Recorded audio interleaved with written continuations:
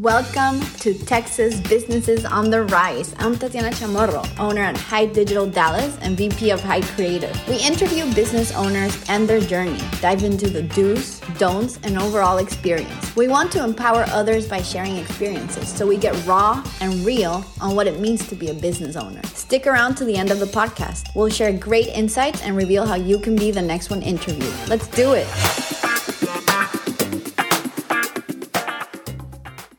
Thank you, everyone, for tuning back into Texas Businesses on the Rise. I am your host, Genesis Amaris Kemp, and today we will be chatting with Tiffany Gardner. She's going to tell us about her background, her business, as well as answering some exciting questions. So let's get ready to dive in. Welcome, Tiffany. Hi, it's great to be here. Thanks for having me, Genesis. Thank you so much for gracing us today with your lovely presence. You're all smiles. So I want you to start by telling me the name of your business and where you're located. So my organization is called ReflectUS, and we are a national organization, and we have a pretty big presence in Texas. Oh, nice. So with the name of your business called ReflectUS, what is the back end story to the name of your business? Well, ReflectUS is just that, right? We are a coalition of the 8 leading women's representation organizations in the country. We're working across the country to get more women elected and appointed to office and to make sure that our political leadership and our government reflects us. That is amazing.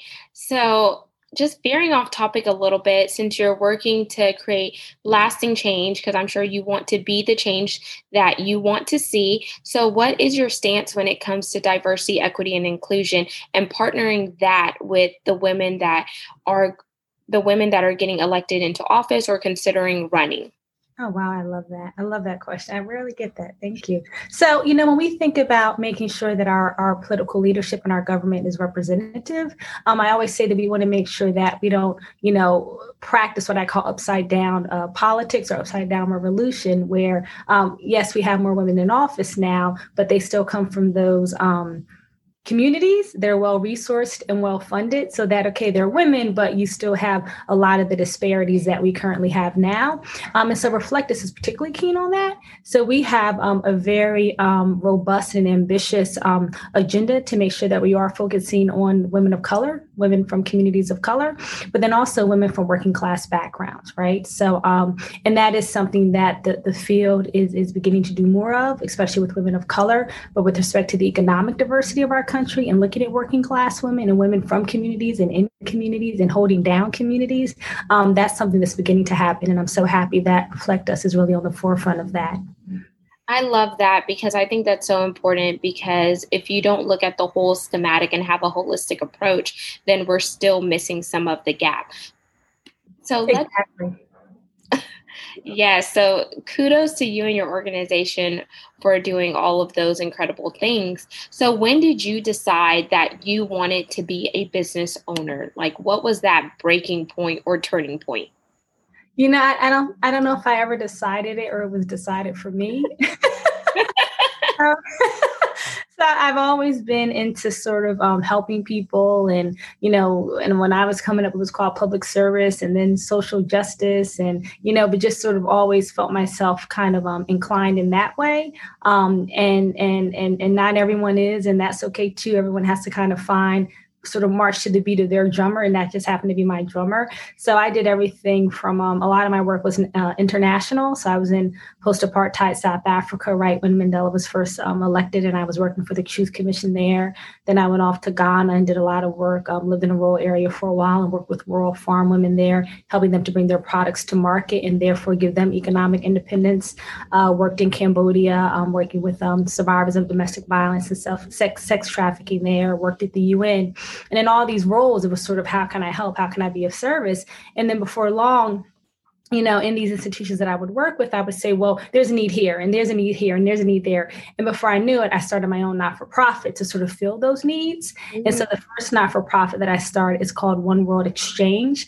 And so my co-founder and I, who's a development expert, my best friend actually, we started One World Exchange. And through that, we send young people of color and young people from poor backgrounds abroad for the summer to do human rights and development internships. And it's really just sort of seeing a need. And when I was out in all these different countries and all this amazing work, I would see Americans, they just didn't look like me. And then when I was in India, I would see Americans who didn't look like me. When I was in Cambodia, and I said, well, again, there's a voice that's not being heard when we talk about our international policy. So how do we develop leaders who come from impacted communities?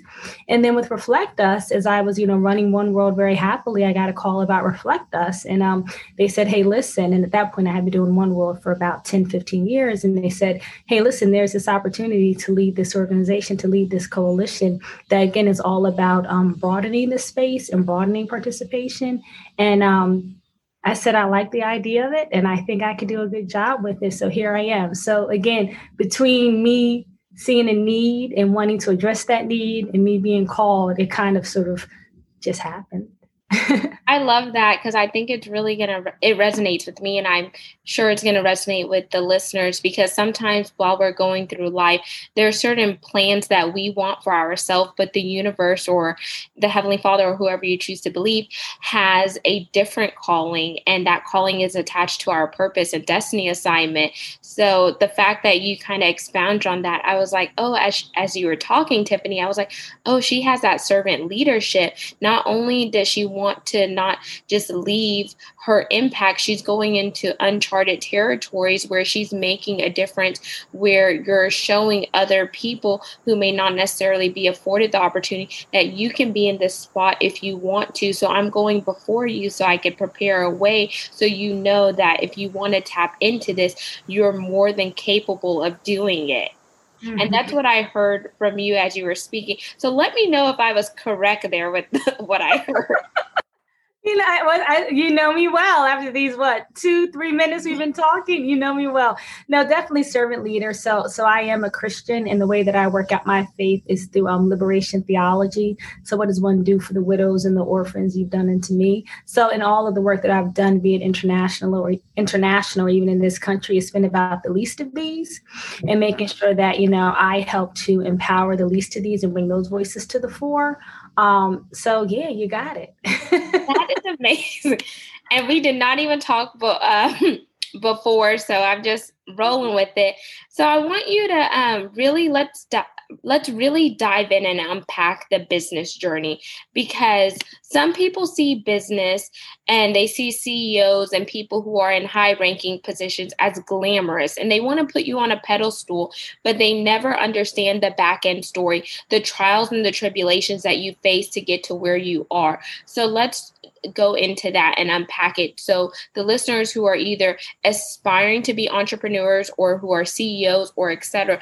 could know that, hey, we have to have grace and mercy for ourselves as well as one another, because it's not always going to be glamorous. It's not always going to be easy. No, it isn't. I think when for me and how I wear and how I live my leadership, for me, it's only glamorous when someone else is talking about it, or it's only glamorous when I'm hearing from it through an outside party. But for me, it's a lot of work. It's a lot of work. It's a lot of work. And when I'm sort of up at, 2 a.m. reviewing documents, or, when I'm having phone calls, be it internationally, when I was working internationally, even domestically, where I'm trying to figure something out and, okay, this is your name. And at the end of the day, whether it flies or whether it falls, it's going to be your name. It's that added pressure there. So the glamour part, I feel the glamour part externally. I don't feel it internally, if that makes any sense, Yes, that makes sense. And I think also, there's a lot of fear in a lot of this, right? So there's a lot of, as you said, treading the unknown. And I think that so for instance, when you see someone, let's say, walking on the water, again, if you're on the shore and you see them walking on the water, it's like, oh my gosh, that is so amazing. He is walking or she is walking on water. Wow. When you're that person walking on water, it's scary as hell. And so a lot of it is just really like, what I find in leadership is that the most impactful dialogue that I have is a dialogue that I have with myself, right? It's sort of like addressing those internal fears, right? Or, addressing those, those internal struggles that one has. And then once you get the self right, then you go forward and you lead. But there's nothing, quote unquote, glamorous in any of that. It's just very real, right? Yeah.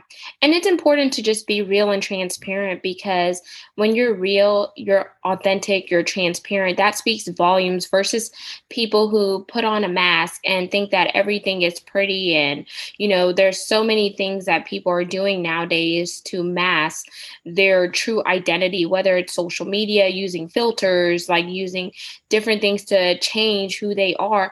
But I feel like in the day and age that we're living in, people want someone that they could relate to, where they could be like, oh, man, that's relevant. I've been in the trenches too. Like I've been there, like I know it.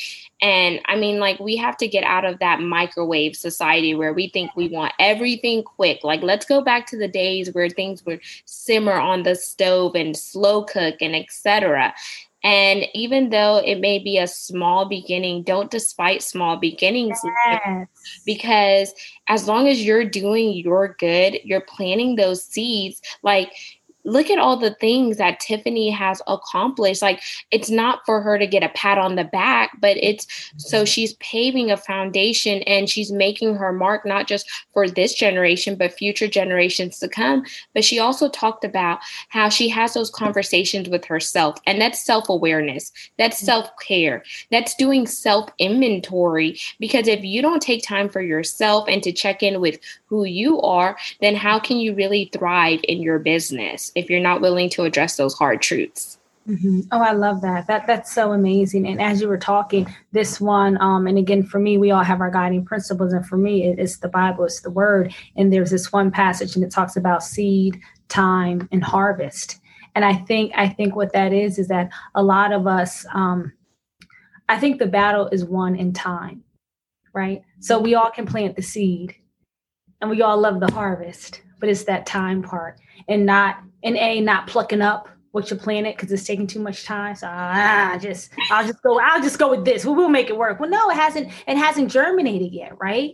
You need more time there, or you're not going to water it, right? And you got to water it. You got to get some sun. There's things that you do in that time part, I think, that really separates, as we talk about this being a podcast about leadership and entrepreneurs. It's that time part, right? That you just have to be committed to, and you have to do the watering. You have to do, the sunshine. You got to make sure you pull up. I'm a gardener as well. You got to make sure you pull up all of those weeds. You know what I mean? That's the time part. And I think if one talks about leadership not being glamorous in that when you walk it out and live it out, the other part about it is that, it takes dedication. And I think, and as much as it feels like it's not happening little by little by little. And then you look up and wow, here we are. I remember my early days. So I went to Yale University, and in my early days, I just wanted to help whoever needed help, right? So I was just going all over the world, just helping whoever I thought it needed help. But they gave me far more than I could ever have given them during those years. But the more that I just kept at it, and sort of like, when you're living those kind of lifestyles, the money, you don't do it for the money or anything like that. You don't do it really for the fame, right? But the more that you stay committed to the work, after time, then you'll see opportunities begin to come to you. But it's about that commitment to the work. And I love that, because that is a gem in itself. And I was just getting ready to ask you, what would you tell someone who is planning to start a business? And one thing that we could start off with is time. Make sure you put enough time in it, and don't shortchange it. That's right. It's time, and just you have to stay dedicated to it and keep at it. I think you're always going to be your biggest promoter, right? You can hire the best, and I've done that too. You can hire the best Madison Avenue, marketing firm you want, but only you can tell your story. So you have to be the most committed and the champion and cheerleader for you, because you're really a cheerleader for you. If it's your own thing and your brain, that's you, right? So be a cheerleader for yourself. I would also say your support team, meaning your staff, is hugely important. It's hugely important. So when I interviewed, we have all women on my staff. When I interviewed, each and every single one of my staff members, I said, listen, I go hard. So I worked at a corporate law firm right out of law school, and I was there doing, high-powered M&A deals, mergers and acquisitions, and sort of pulling all nighters. It's like, I work hard and I have a high standard of excellence, not just for you. Let's be honest here. My standard of excellence, it starts with me. I have a lot of expectations for her right here. So because I have that, I'm going to have expectations for you as well. And I'm going to support you and I'm going to be there for you, but know what you're getting into, because this may not be for you, and that's okay. So you just have, and that's my ethos. So whatever your ethos is, be very, very clear with whoever you may hire, whoever you may partner with, that this is my ethos, this is my standard, this is sort of going to be, the dance that we're dancing here, and are you able to do it? The staff is hugely important. The time, the staff, and being just a huge cheerleader or marketer for yourself, I love that. So time, staff, and being your biggest supporter. And yeah, staff, like, what good are you if your staff is not appreciative? Because if they don't feel like they're valued, if they don't feel like they're appreciative, do you think that they're going to pour into your business as much as you want them to pour into? No, they're going to have those periods where they're going to be mentally checked out. Like, I have been there 15 years in corporate America, 12 years in oil and gas. So I love that you said staff, and people need to really own in on that as well. It's so true. And I think the staff is sort of the two sides of the same coin. So the one thing is making sure that you're hiring the folks that are going to go at the same pace you're going at, right? So if you're trying, win that 50-yard dash and they just want to jog, then it's not the right fit. And they could be amazing and great, but it's just because you're doing the 50-yard dash here and they're jogging, right? So it's also about temperament and sort of people's expectations. That's A. But B, in terms of that, I'm very big on reciprocal relationships. So my thing is that the best leaders that I have seen, and my husband, he's in finance, and so we talk about this all the time. The greatest leaders that I have seen do have that servant leader mantra, right? So when you see them with their staff, there is a mutual respect there, and there's a mutual appreciation there. So just as much as I'll tell my staff, hey, look, this wasn't quite right, but we can get it right. In the same breath, I'm going to praise them when they do well, right?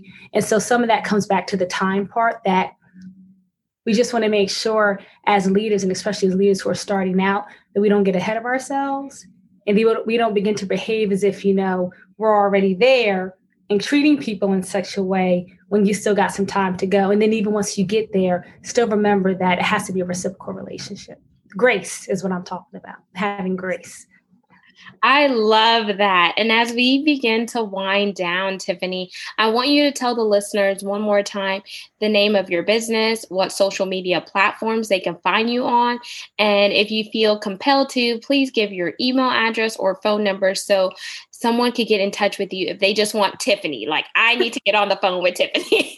I'd be happy to. So it's Reflect Us. We are working throughout Texas to get more women appointed and elected. We have a very large presence in Dallas, in Houston, in San Antonio, Austin, and we are growing. We have a fellowship program called the It Begins Here Fellowship Program. This year we have 12 amazing women we are supporting and preparing as they begin to run for office and get elected. So we would love to have you all working with women on getting on boards and commissions, appointments, the whole to do. So Reflect Us, our website is reflect.us. You can find us on social media at reflect_US. And you can email me at Tiffany, Tiffany at